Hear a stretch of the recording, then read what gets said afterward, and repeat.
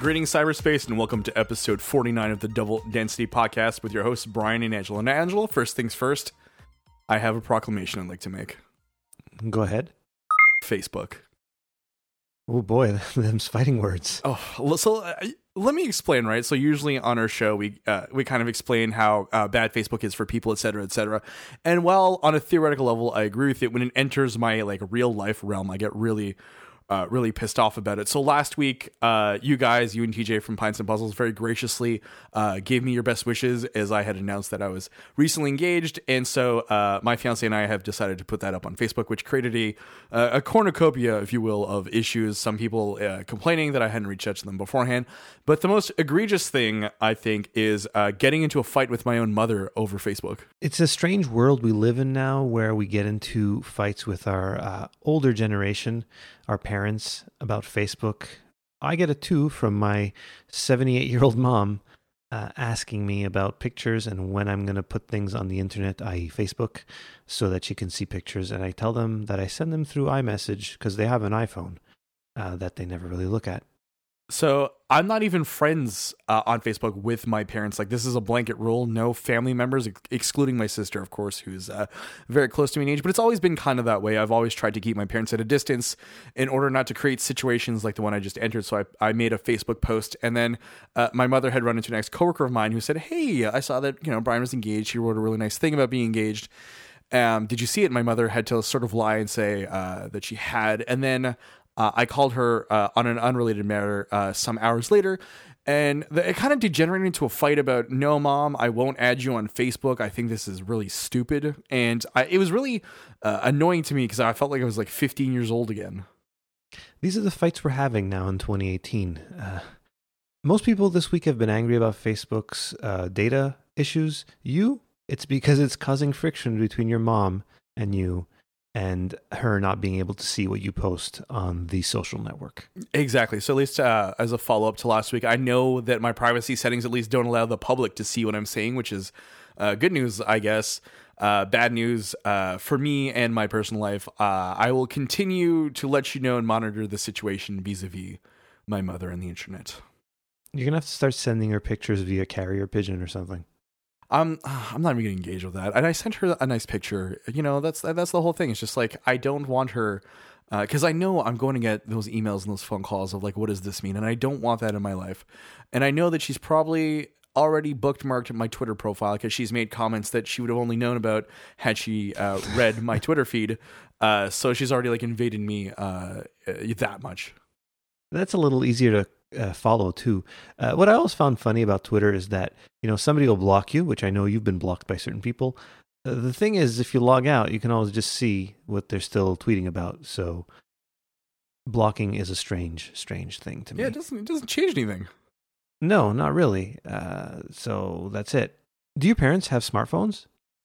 My mother has some kind of Android. My father doesn't have a portable telephone. Okay. I'm picturing him at home with a rotary phone that's connected to the wall with a very long cord. Yeah, he doesn't have one of those brick phones from the early 90s, unfortunately. Oh, that's too bad. So, Angela, I had some high-tech problems this week, and you apparently had some low-tech problems this week, from what I understand. I kind of laughed to myself. I worked from home earlier this week, and at the end of the day, I took out the trash, went outside, chit-chatted with my neighbor, and tried to get back into the house, and the front door wouldn't open. It was stuck. And it took me a few tries to actually get it fully open, and it saved me some embarrassment because I had no phone with me or anything, and I was outside. And it's kind of cold, not really cold, but I didn't have a coat or anything. And it would not have been pleasant to wait outside for about an hour or so longer before my wife got home. And I then went out again later on when my wife had come home, and this time, when I tried to come back in, I could not get the door open at all, and I literally had to ring the doorbell to have someone let me into my own home. Did your own child let you in? Is that what happened? No, it was actually my wife, but that would have been very funny if it was my kid just letting me into the house. What happened is the door latch broke. That is a very low-tech problem. I had to undo the whole mechanism and look into it, and now I see that there's something kind of wearing in there. I sort of fixed it for the time being, but I will have to go by a new latch. But unlike most of the products we use from our favorite tech companies, I can actually open up my door and buy a $20 replacement part and fix it, which is something we've talked about. It's nice being able to do that. Last week we talked about smart homes. It sounds like you're still living in a stupid home, but it is advantageous for you. Yeah, I like my stupid door lock. It does its job. It's a very minor little technical issue, but I just wanted to bring it up tonight and just to say that high-tech stuff isn't always the best. We might love our phones and computers and all that stuff, but I very much do not this week. Well, no, Facebook is the death of you, it seems, and is driving you insane. An annoying thing. Yeah, absolutely. Moving along, though, something recent that happened is a low-key Apple event that you kind of weren't super excited about, but understood that it was happening. Well, it's as low-key can get when it's an Apple event. It's the first one in ages. I remember them not actually streaming. It was held in a high school in Chicago. And it was completely based on their education stuff. And nothing really major was announced except a new iPad. It's funny how, a few years ago, Apple announcing a revision of an iPad would have been a major deal. But now it's like, meh, whatever. It's just a speed bump to their low-end iPad, which they've now... it's the same price for consumers, and they've reduced it to $299 for the education market. And so watching this, I didn't watch it actually. I read about it because I didn't feel like watching it. It's all well and good that Apple's trying to push into the education market more. They've always been very much associated with education. In fact, they were the one name in the game when I was in elementary school. We all had Apple IIs, so you can imagine how long ago that was. And we used to play logo with the little turtle. I think we've discussed this before on the show. Now, though, what do you think schools use? Probably predominantly lower end stuff, probably Windows stuff or equipment equipped with a Chrome OS, I guess. In my wife's classroom, she has a few PCs, older tower PCs, but they do use iPads. The issue is, and I'm going to speak on how it works here in where my wife works. She works as a teacher. The school board has to bid on certain things, right? And these companies put in their bids for what they're going to charge the school boards. And the thing with Apple, they never put in any bids. They're like, these are our prices. This is the educational price. You pay what we offer you. And if you don't want it, well, too bad. And what ends up happening is that all these teachers kind of accumulate money because they get money from different places. For example, my wife had a student teacher and she had some money from that. And they wait and wait and wait until there's no bidding going on. There's no actual company in place. And there's a few times, I don't exactly know how that works, but there's some times in the year where that happens. And at that point, everybody just rushes and buys as many iPads as they possibly can because that's what they like to use. Even though they're more expensive, they'll save up for them because that's what they like to use. The problem is that Apple stuff is so expensive that most schools can't afford to do that, or they don't do that. And kids end up stuck with, I don't want to say inferior, because I guess they get the job done, and for the most part they do. The thing is Apple's right. The stuff they offer, they do offer the best educational tools. They really do. The problem is it's too expensive. My kids are lucky enough that their dad's a big nerd and buys his own iPads and stuff, and they get to use it. I actually Instagrammed a picture of my daughter coding on my iMac. I don't know if you saw that earlier tonight. I sure did, and I liked it, it means that you're not paying attention to the ways in which we interact online, but that's okay. Well, so the thing is I don't check Instagram that often. I post something, I'll check a couple of times a day, and I have turned off notifications. So I was going to go check later before bed, and I would have seen you liked it. So don't feel bad, Brian. I just didn't realize that you had liked it, okay? I'm sorry. This is a fracture in our relationship that I feel will be deepening with time, but I do agree with your assessment that, while Apple stuff is great, it is way out of reach for many people. Back in my day, we had a pencil and paper, and we were fine. I don't understand what the deal is with these newfangled kids. Well, now you can have an Apple Pencil and an Apple iPad and use those. That's actually kind of neat that the lower-end iPad can now use the Apple Pencil. The thing is there's a great Boing Boing article I'm going to post in the show notes where it was very short and a little cynical, I guess, but it kind of summarizes slightly how I feel, where Apple's basically said, yeah, look, it's $299 and you can use this Apple Pencil. Well, it's not included, though. You have to pay $100 for that. And you can use a keyboard, and that's like probably another $100 or $200. So at that point, you've got a relatively mid-level Windows 10 or even high-end Chrome OS laptop. And that's what schools end up using, unfortunately. Or fortunately, depending on how you look at it. Speaking of iPads and technology, did you get any interesting electronic mail since our last episode? Oh, I was wondering what you were asking about, and I was searching my brain, and I realized what it was. You sent me a sort of greeting card with a special message. So it turns out that you can send special greeting cards with messages year-round. It doesn't have to be event-specific. So I went ahead and sent you a Happy New Year greeting card because I figure it's time to celebrate. I really thought we were done with that. I was so happy that we got to this point without you saying those words. And here we are. But I didn't say them to you. I sent them to you, which I think is a subtle nuance that I was hoping you'd pick up on. And I honestly thought that when you sent that to me, it signaled the end of you saying it on the show. And I guess you didn't really say it. Yes, technically you haven't said it on the show. Well, I mean, I did in explaining what the card was, but my original intention was to have you say, oh, I received an electronic piece of mail this weekend from a beloved friend who wished me good tidings in this new year. Thank you. I appreciated it. I really, really, really appreciated it. I actually appreciated how our guest turned it around on you last week, which was fantastic. Oh, TJ he did a great job in acknowledging the Happy New Year and then shifting over to congratulate me on other stuff, which I thought was classy of him. So let's talk about, let's go from like really exciting, fun stuff to really depressing, sad stuff really quickly. And let's talk about killer cars. This kind of made me, it was a little depressing. Uber, which is not the best company in the world. Can you agree with me on that? Yes, wholeheartedly. Yeah, they've got he's gone there, but their former CEO was kind of crummy and, well, kind of is kind words, actually. They've got some weird practices at Uber, but they're still working on their autonomous driving, even though they kind of stole it sort of from Google, which is another thing.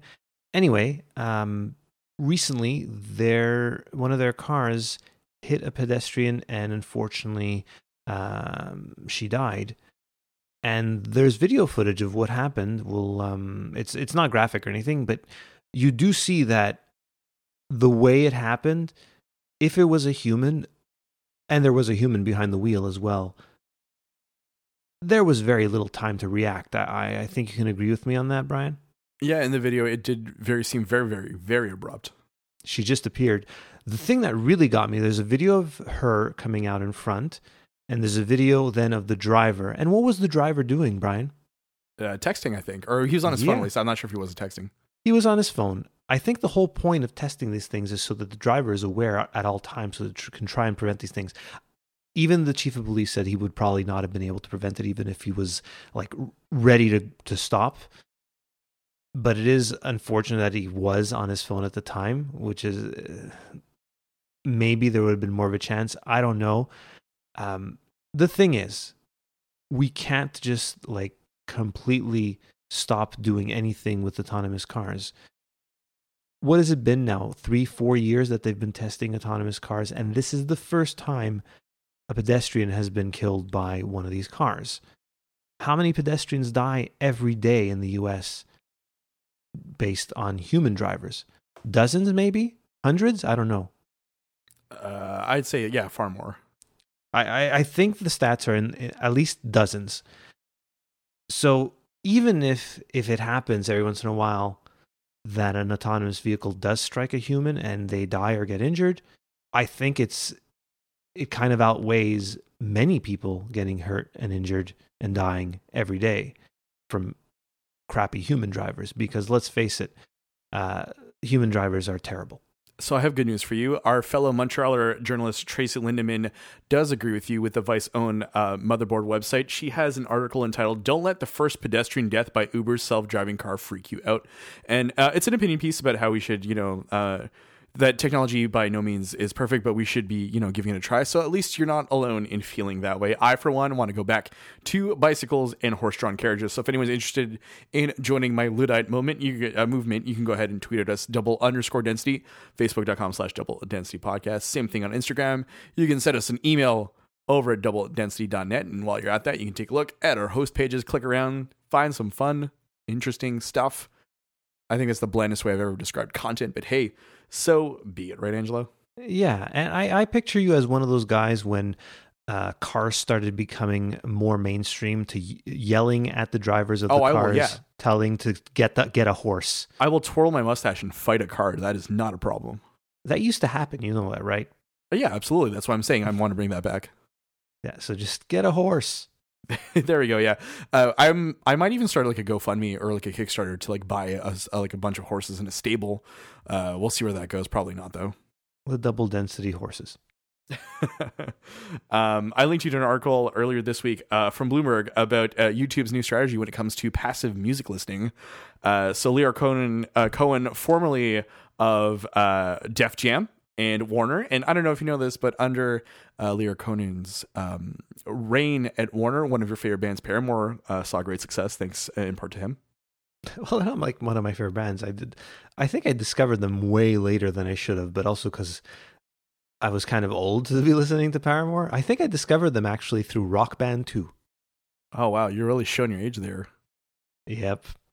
Anyway, so but Lear I do Cohen, like them. Lear Cohen at a South by Southeast keynote speech, I guess, or just a talk, not a keynote speech, was describing how he plans on frustrating some users with ads so that they pay for music. So apparently YouTube is going to be launching some kind of paid music subscription service in the coming months, and his plan is to shepherd those people from one to the other. Now, Angelo, I want you to kind of follow me on this. You ready for this one?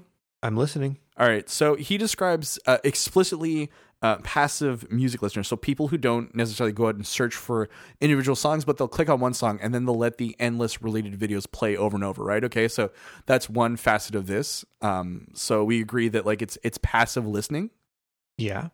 And then he describes how he wants to put in more ads in between the songs. So in order to both drive revenue as well as annoy people into going into a subscription model. But to me, Angelo, I think Lear Conan's describing what is commonly known as the radio. Yeah, that's pretty much the radio. And people seem to not mind the radio. And they'll just go to YouTube where they can skip and choose other things. And I don't think this is going to work apart from just really annoying people. And anecdotally, I've noticed more ads on YouTube as of late. I don't know if this is related to that, but my kids, as I've mentioned before, like to watch people play video games on YouTube for some reason. That's a thing that they love. And I've noticed more commercials, and some of the commercials, they're watching a Mario Odyssey or Zelda or whatever, something kid-friendly, and all of a sudden there's a Call of Duty commercial, which I'm not happy about. So that's annoying for that too. What's worse, though, Call of Duty or David Icke? Oh, my. Yeah. Oh, no, Call of Duty's totally fine compared to David Icke. I wonder if there's, you're listening to some Taylor Swift, and as Taylor Swift smoothly transitions into a song from 1989 to something from her most recent album, there's a David Icke commercial. That would be kind of interesting. Either that or like an Alex Jones type of commercial? For some of his powders that help you gain or lose weight. That or, are you tired of the government ruining your life, et cetera, and like, oh, Hillary is nothing but a ghoul. You sound more like Jesse Ventura than Alex Jones. He's someone who's had a really interesting career trajectory when you really think about it, right? So he went from the WWF/WWE to movie stardom to political office, and now he is really into fringe culture, and he has been for a while, right? So he has a couple of books out about conspiracy theories, and he's sort of not necessarily like making the rounds, but I feel like when you want to talk to someone about these fringe topics, he's like a great talking head for a lot of the larger media outlets. He's an interesting conspiracy theorist because he's a little more let's say, realistic. He's not. Oh yeah, I definitely agree that he's more grounded. Yeah, for sure. But he's not a truther or a birther or any of those ers. No, but he still believes in a lot of these things. I don't think he thinks. Is he a 9/11 was an inside job kind of guy? Let's use Google. Okay. I just typed in 9/11 Jesse Ventura. Oh yeah, he looks like he is. Today.com has an article from 2010 that reads Jesse Ventura claims government involved in 9/11. Oh, that's disappointing. Yeah, I've actually read his American Conspiracies book, which is like a kind of like 2-page per like it's a primer on conspiracy theories. Like a Dan Brown for conspiracies. Yeah, exactly. You feel like very fulfilled when you learn about different facets of conspiracy culture. Wonderful. Unlike Bill Cooper's book, which is just utter nonsense for pages and pages and pages, at least Jesse Ventura respects common ways of using punctuation as well as grammar. And if you haven't listened to our Bill Cooper ramblings, please go back to last week's episode and listen and go mad with us all. A double density PSA. Don't you dare copy that floppy. Nor copy it, who cares? Double density. And now going back to, after that huge divergence, YouTube commercials. Do you actually listen to music on YouTube? You have Spotify. I have Spotify. I very rarely will put on music. Sometimes I'll accidentally do it. You know, if I'm in the room looking for something and it goes to a music video or something, or a song, I'll let it play for a while. Okay, because I watch a lot of music on YouTube, but not like music videos or specific songs. I'll watch live performances, or I'll watch. Did I mention this last week, or I've mentioned that I've been watching a lot of Rick Beato videos. He's a really good musician who kind of teaches you the production side of things and some actual lessons on theory. A little advanced, but not too bad. And he has this great series called What Makes This Song Great, which I highly recommend to everyone. And maybe I'll put some links. We actually mentioned Rick Beato a while ago. The whole reason I discovered him actually was when I was researching stuff for that whole audiophile episode we did. Oh, right. The one where you got really, really angry about people spending a lot of money on stuff. Exactly. And he was the one who he tested his assistant who had perfect pitch. I feel like I miss Fiery Angelo. I feel like he hasn't been around a lot in the last couple of episodes. Wow, I don't know. I find them okay. You gotta get heated, bro.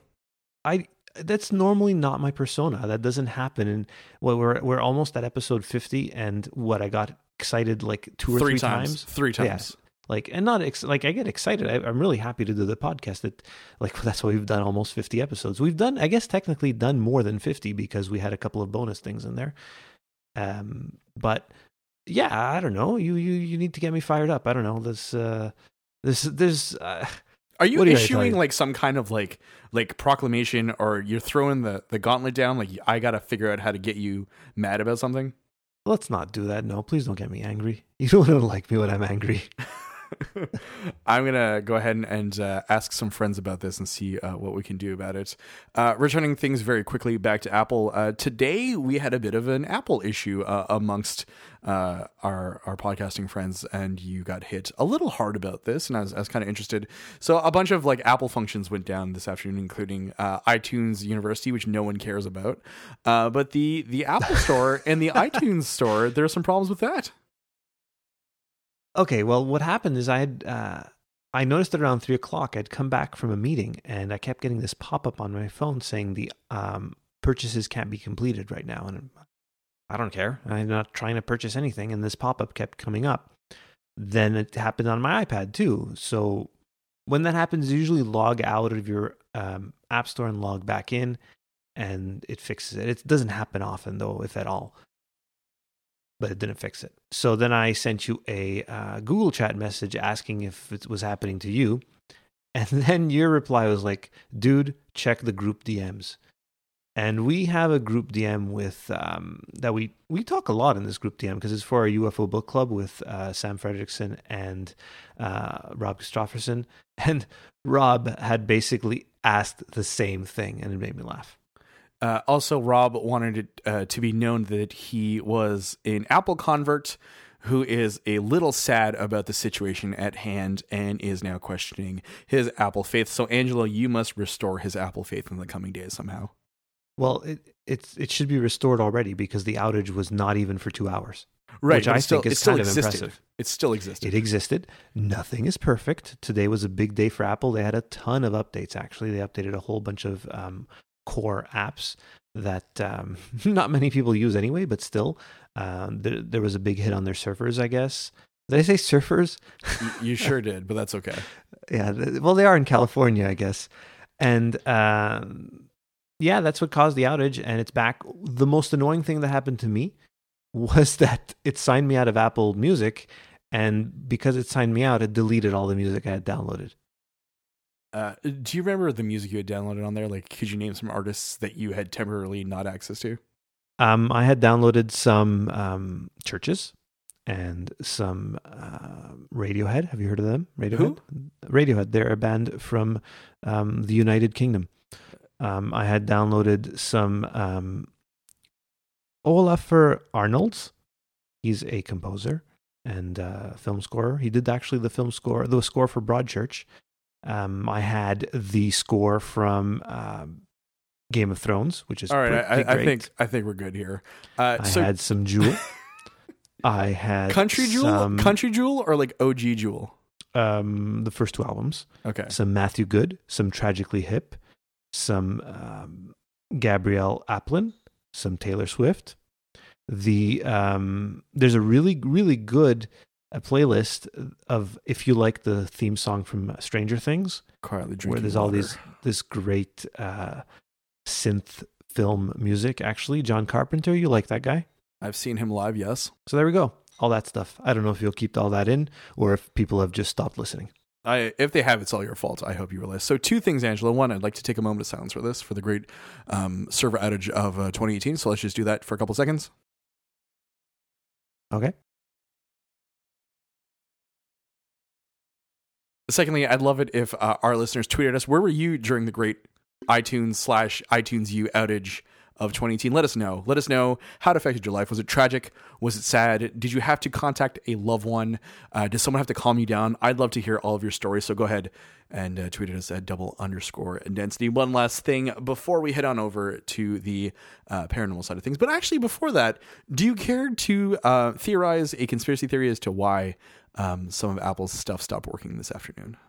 I think it's Mark Zuckerberg trying to save some face of Facebook and say, look, Apple screws up too sometimes. Mark Zuckerberg, you're on my hit list. You've caused rifts with my mother and I, so you're not my favorite person in the world right now. Good luck with Facebook. I don't believe you shall be leading it in the, I'd say, intermediate future. Like, I give him another 6 months before they boot him, even though he has majority control. Yeah. Yeah, he's going to boot himself. And look, let's end this with some real dystopian stuff. I love that. Yeah. From The Atlantic, Renee Chun had an article about China's new frontiers in dystopian tech. And I love the way it starts. Dystopia starts with 23.6 inches of toilet paper. Apparently, in Beijing, there's, in the Temple of Heaven, the restrooms there give you a very specific amount of toilet paper based on your face. And then you can't get any more toilet paper for another 9 minutes because of your face. It is but one of the many more disturbing facets of this. I was reading an abridged version of this article today that was explaining to me that if you jaywalk, the government will give you a ticket by using facial recognition software and summarily making sure that you pay for your very egregious crime. If you jaywalk, they'll take a picture of you and then they'll kind of like post it on an overhead screen so everybody could see who it was. And then within 20 minutes, there's like pictures of you all over the place displayed on the crosswalk and everything. And then you have a few options of what you can do in order to like serve your fine. It's a $3 fine, which I guess is significantly more than $3 here. For someone in China, a half-hour course in traffic rules, or 20 minutes. This is my favorite. 20 minutes spent assisting police officers in controlling traffic. They just put you to work, Brian. Angela, I'm so glad we can laugh about a dystopian future that uses facial recognition software to do things that are much more nefarious than simple jaywalking. I'm glad we're this callous. And now, the president of China can be president for life. And a certain other president said that sounds like a pretty good idea. Well, we're not a huge surprise there, given how a certain orange president thinks. Once again, hello to all of the NSA, CIA, and other alphabet agencies using tracking software to listen in to everything that exists on the internet. We bid you good evening, and we hope that you are logging this appropriately. Make sure you subscribe and rate us in the iTunes store too. Yeah, please do. Amber Ray from Into the Portal did this week, and we were super, super happy to see that. So thank you, Amber Ray. And if you haven't yet, check out Into the Portal. They have a History of Voodoo episode that I am about to listen to. I don't know if you had a chance to get into it yet. Listen to it, and it was great. Perfect. And, okay. Yeah, and their music beds are getting pretty amazing in the background when they explain stuff. It's kind of cool. And they also won something this week. Did you see that? I did not. Oh, they won the Our Strange Skies book giveaways. Yeah, they won Philip J. Corso's Roswell book. Yeah, maybe we should do a giveaway if we get let's say if we get 10 iTunes reviews. We're at 7 right now. We'll do some kind of giveaway. Well, so that's confusing though because we're at 7 in the Canadian store. But I can't tell how many we have in the American store. So actually, we're at I think we're at 7 total, but we only see the Canadian ones. Really? Like the reviews, yeah. Oh, I don't know how that works. Maybe Anyways, one of either our way, other podcast friends who has more reviews can tell us how it works. Yeah, but one of our more successful brethren, if you can, let us know. Slide into our group DMs. We're around for all of your highs and lows, whether it be Apple servers deciding to not let you listen to what you purchased, or if you want to let us know how the internet works. We are huge fans of that. Yeah. So there we go. Let's head on over to the paranormal side of things. Okay.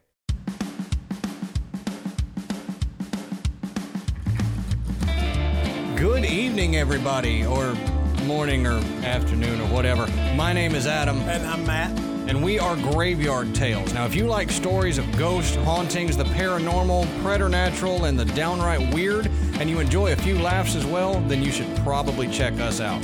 Find us anywhere you get your podcast. Come join our Facebook group at Graveyard Tales Podcast or on Twitter at GRVEY. Just go search Graveyard Tales. That would be easier. We look forward to seeing you in the graveyard. See you soon. Welcome back to Double Density. As always, we are switching gears from tech to the paranormal. So a very quick story to lead things off this week. Yet another person has vanished inside of Russia's Dyatlov Pass. According to the article, it's actually, there's been a few people in the last 2 years that have vanished and been presumed dead. It's the third person, actually.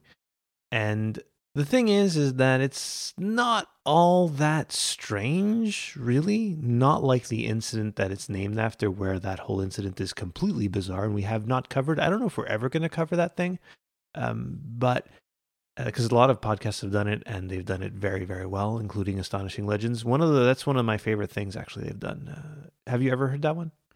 That episode, no, not yet. I have a huge backlog of audio content I need to get to, and there are only so many hours during the day. So thanks for podcast shaming me.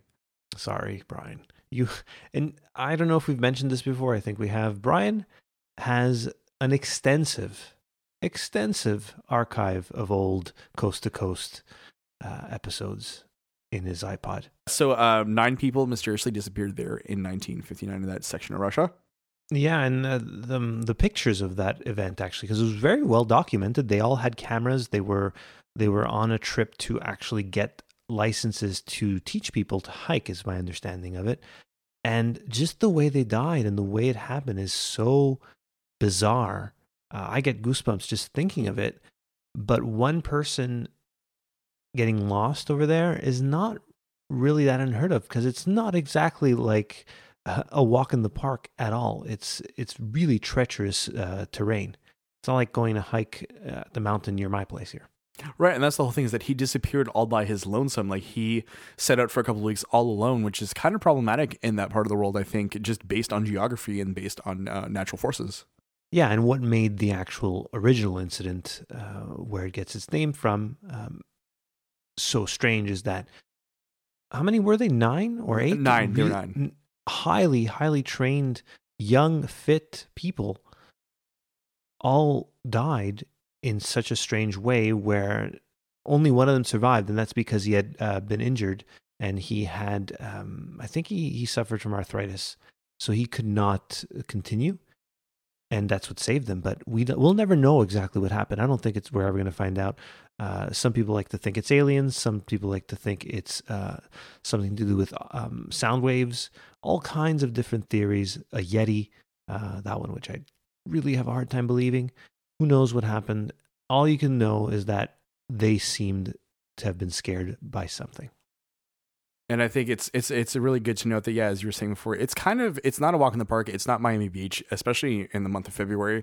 It is treacherous terrain. It is unfortunate. So yeah, I don't necessarily think it is something like a Yeti, but could it have been 9/11? Who knows? I'm not sure of this. 9/11? No, I don't think so, Brian. I tried. I really did. All right, Jesse.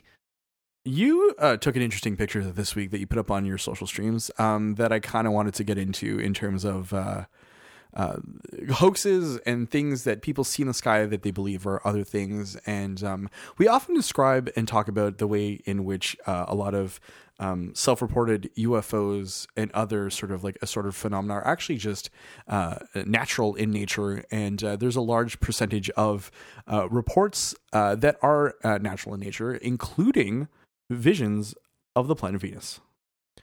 I was driving home with my family on Sunday evening, just before sunset.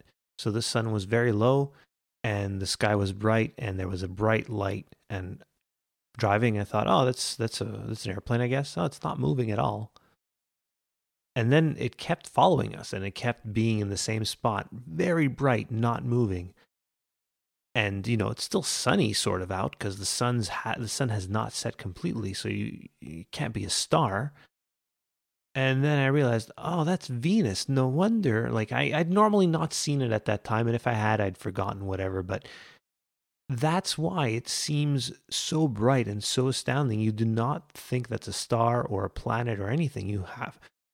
Your brain automatically assumes that's a light of some kind that's man-made or alien-made or whatever, but not natural light.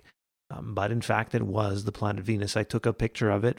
It's not super great. I was driving. My wife took the picture as we were driving, so it's not an easy shot to take. Hold up. So originally you said that you had taken the picture, and now you're saying your wife is taking the picture. Is this photo changing? Is this photo doctored? No, it's just that. Do you want me to say I was driving and taking pictures? No, I wasn't doing that because that's dangerous. No, my wife took the picture because she could frame the shot a little better. I think this is a really good point to make. Humans are fallible, and I think you and I have discussed the idea on the podcast before of eyewitness reliability being not the highest, and I think you just proved that point to yourself without realizing it.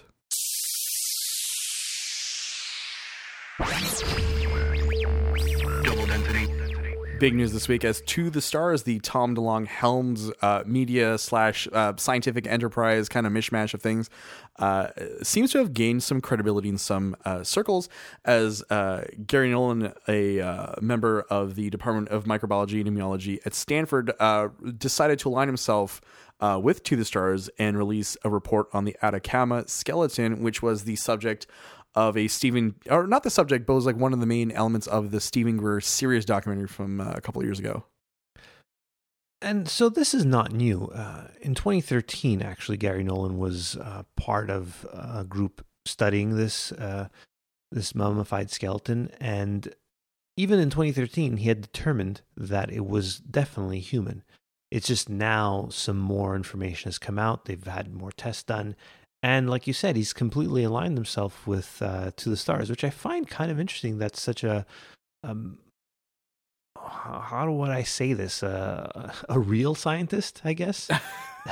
But like, he's part of the Department of Microbiology and Immunology at Stanford University. So he's not like some rinky-dink outfit.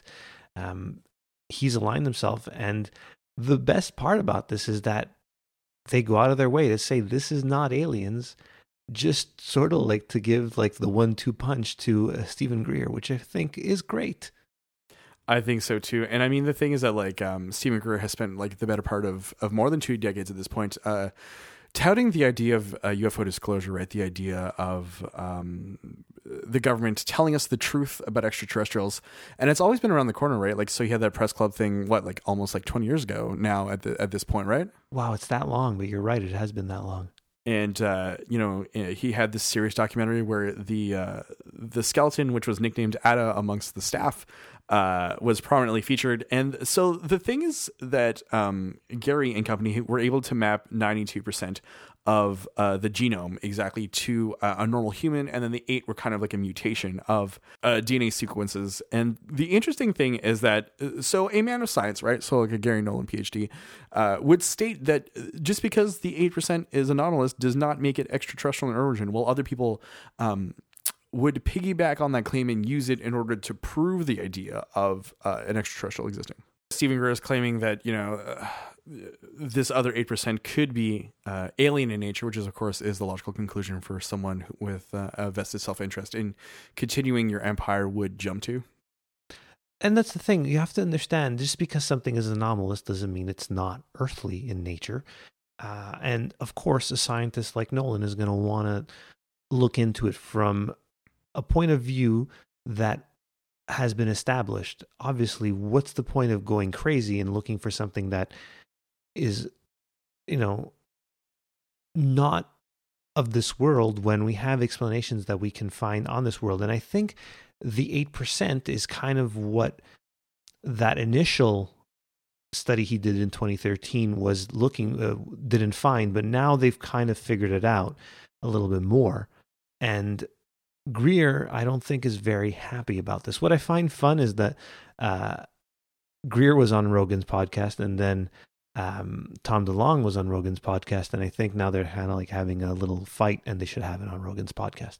They should definitely have it out. And yeah, the thing is that Greer claims that he never specifically suggested that the tiny human was ET in nature, but when you sort of place that content in the middle of 2 bookenders that explain extraterrestrial life, the inference is pretty big. So that's what happens in the documentary series. Like the narrative threads you follow, one of them is this alien, then he kind of tries to make a case for extraterrestrial life. And I do think that, like, the idea of mixing both together is not by accident, but definitely by design.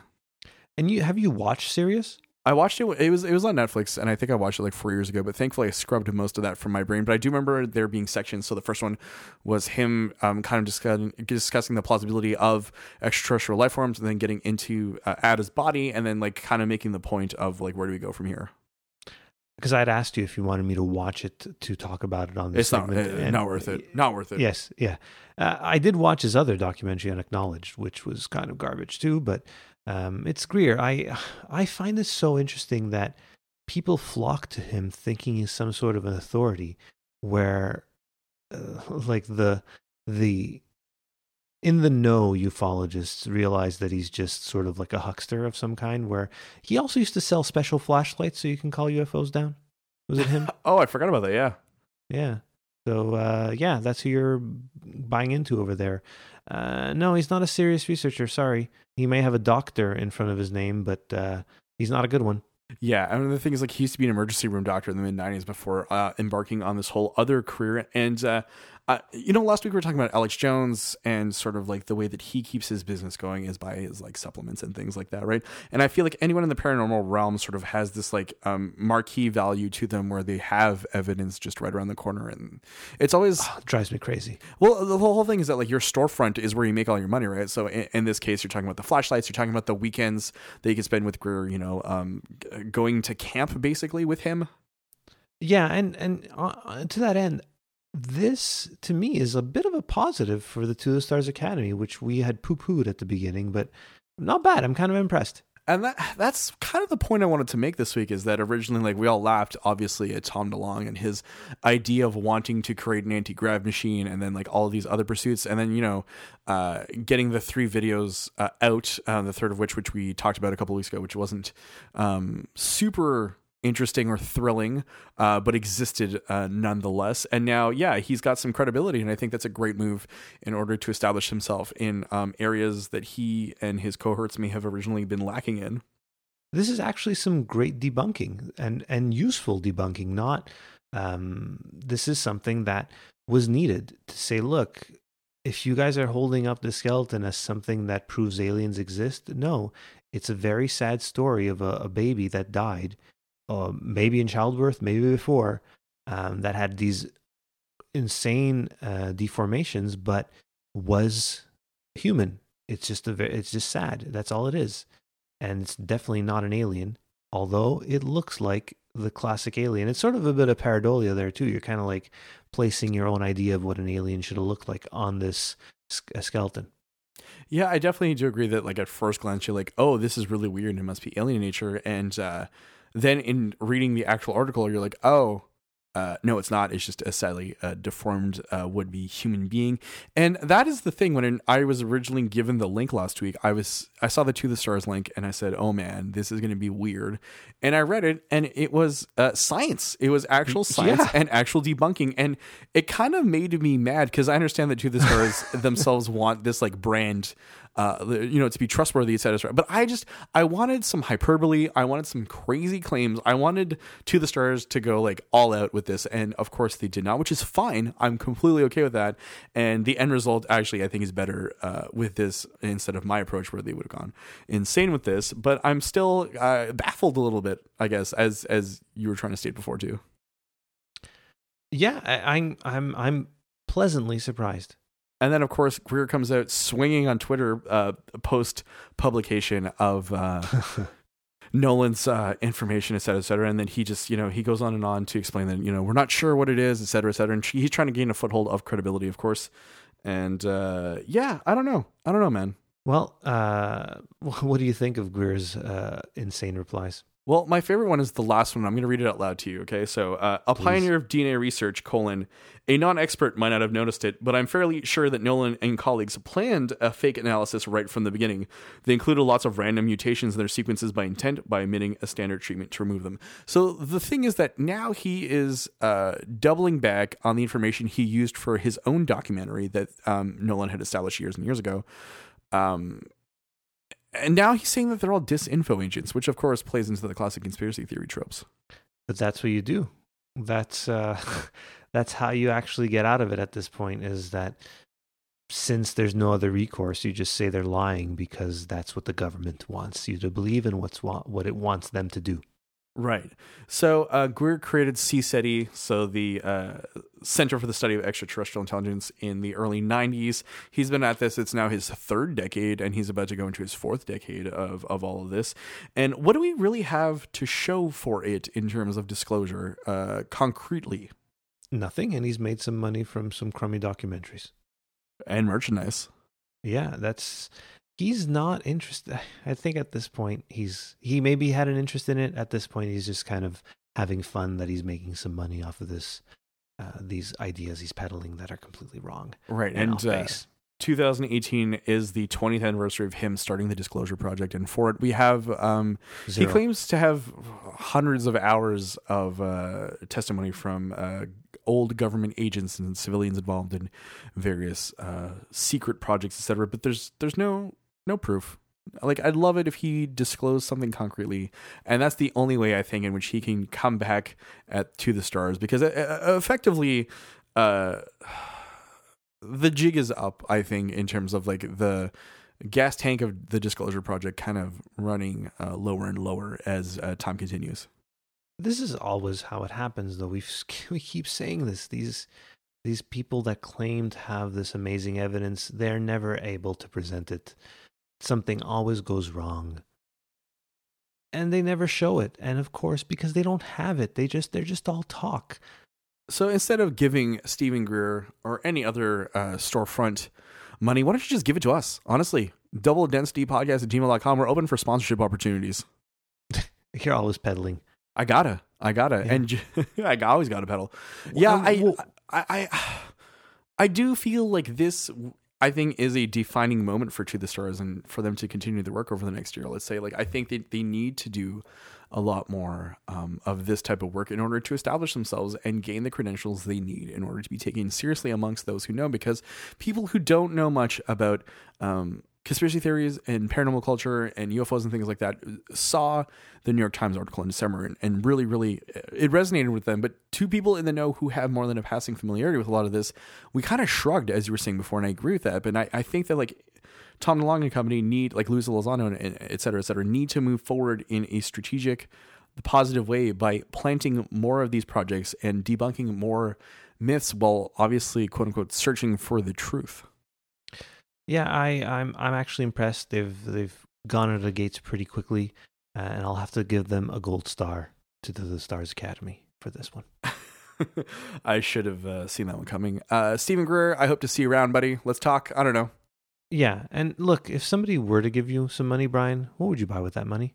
So I sent you a link on Twitter a couple of days ago, and this is sort of independent from a project we're working on, but there's a Kijiji ad up in the Montreal area put up supposedly by members of the Raelian UFO religion, in which they're selling a lot of their sort of discarded gear. So included in there are several paintings, several picture frames, a gigantic treehouse-sized UFO, and more. And of course, me being me, I decided to go ahead and put a bid in of $100. But were I to get more from everyone else, that would be great. But yeah, so Raelians are busy putting their gear up on Kijiji. So if you're in the Montreal area and you want to buy some stuff, you'll probably see a lot of it in the coming weeks and months. And this was kind of appropriate considering what we're planning. Right. So beginning with... And that's to start our own UFO cult. Yeah. Well, I clearly bow down to the presence in the sky. Firstly, I think we should start with that, right? Yes, of course. And then secondly, to the stars people, no pun intended, we believe in you. Please save us from eternal living on Earth. Gold star to them. Gold star to them, yeah.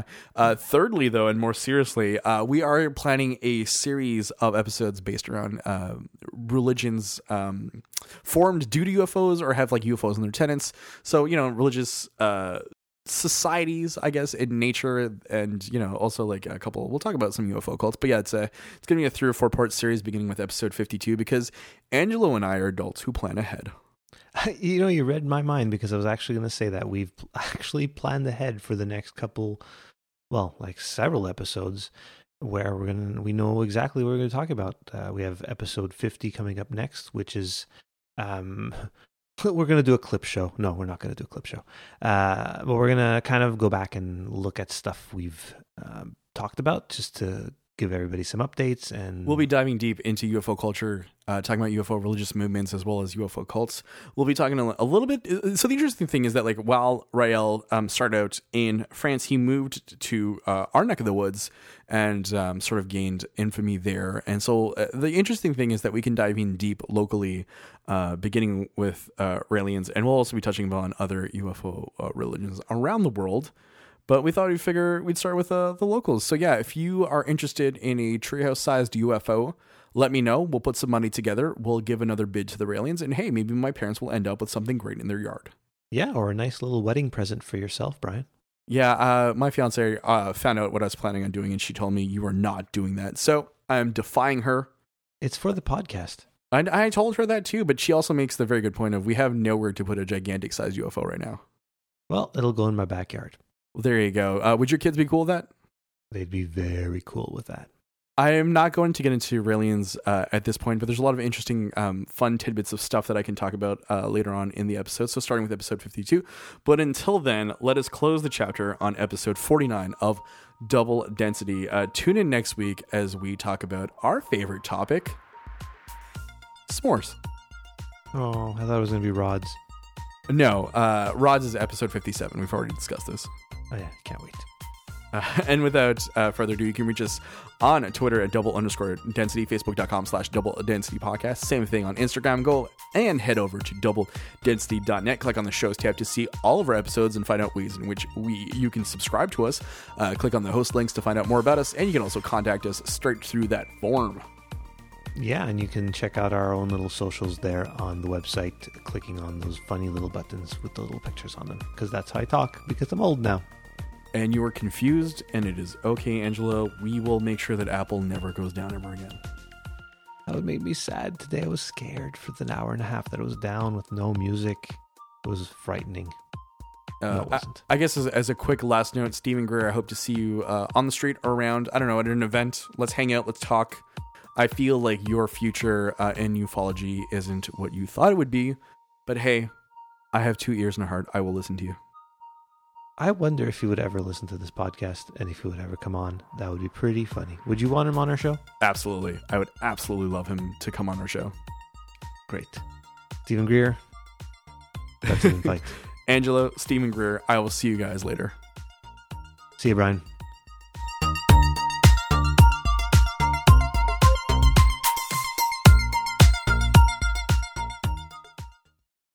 Mark Zuckerberg. Should have prepared me.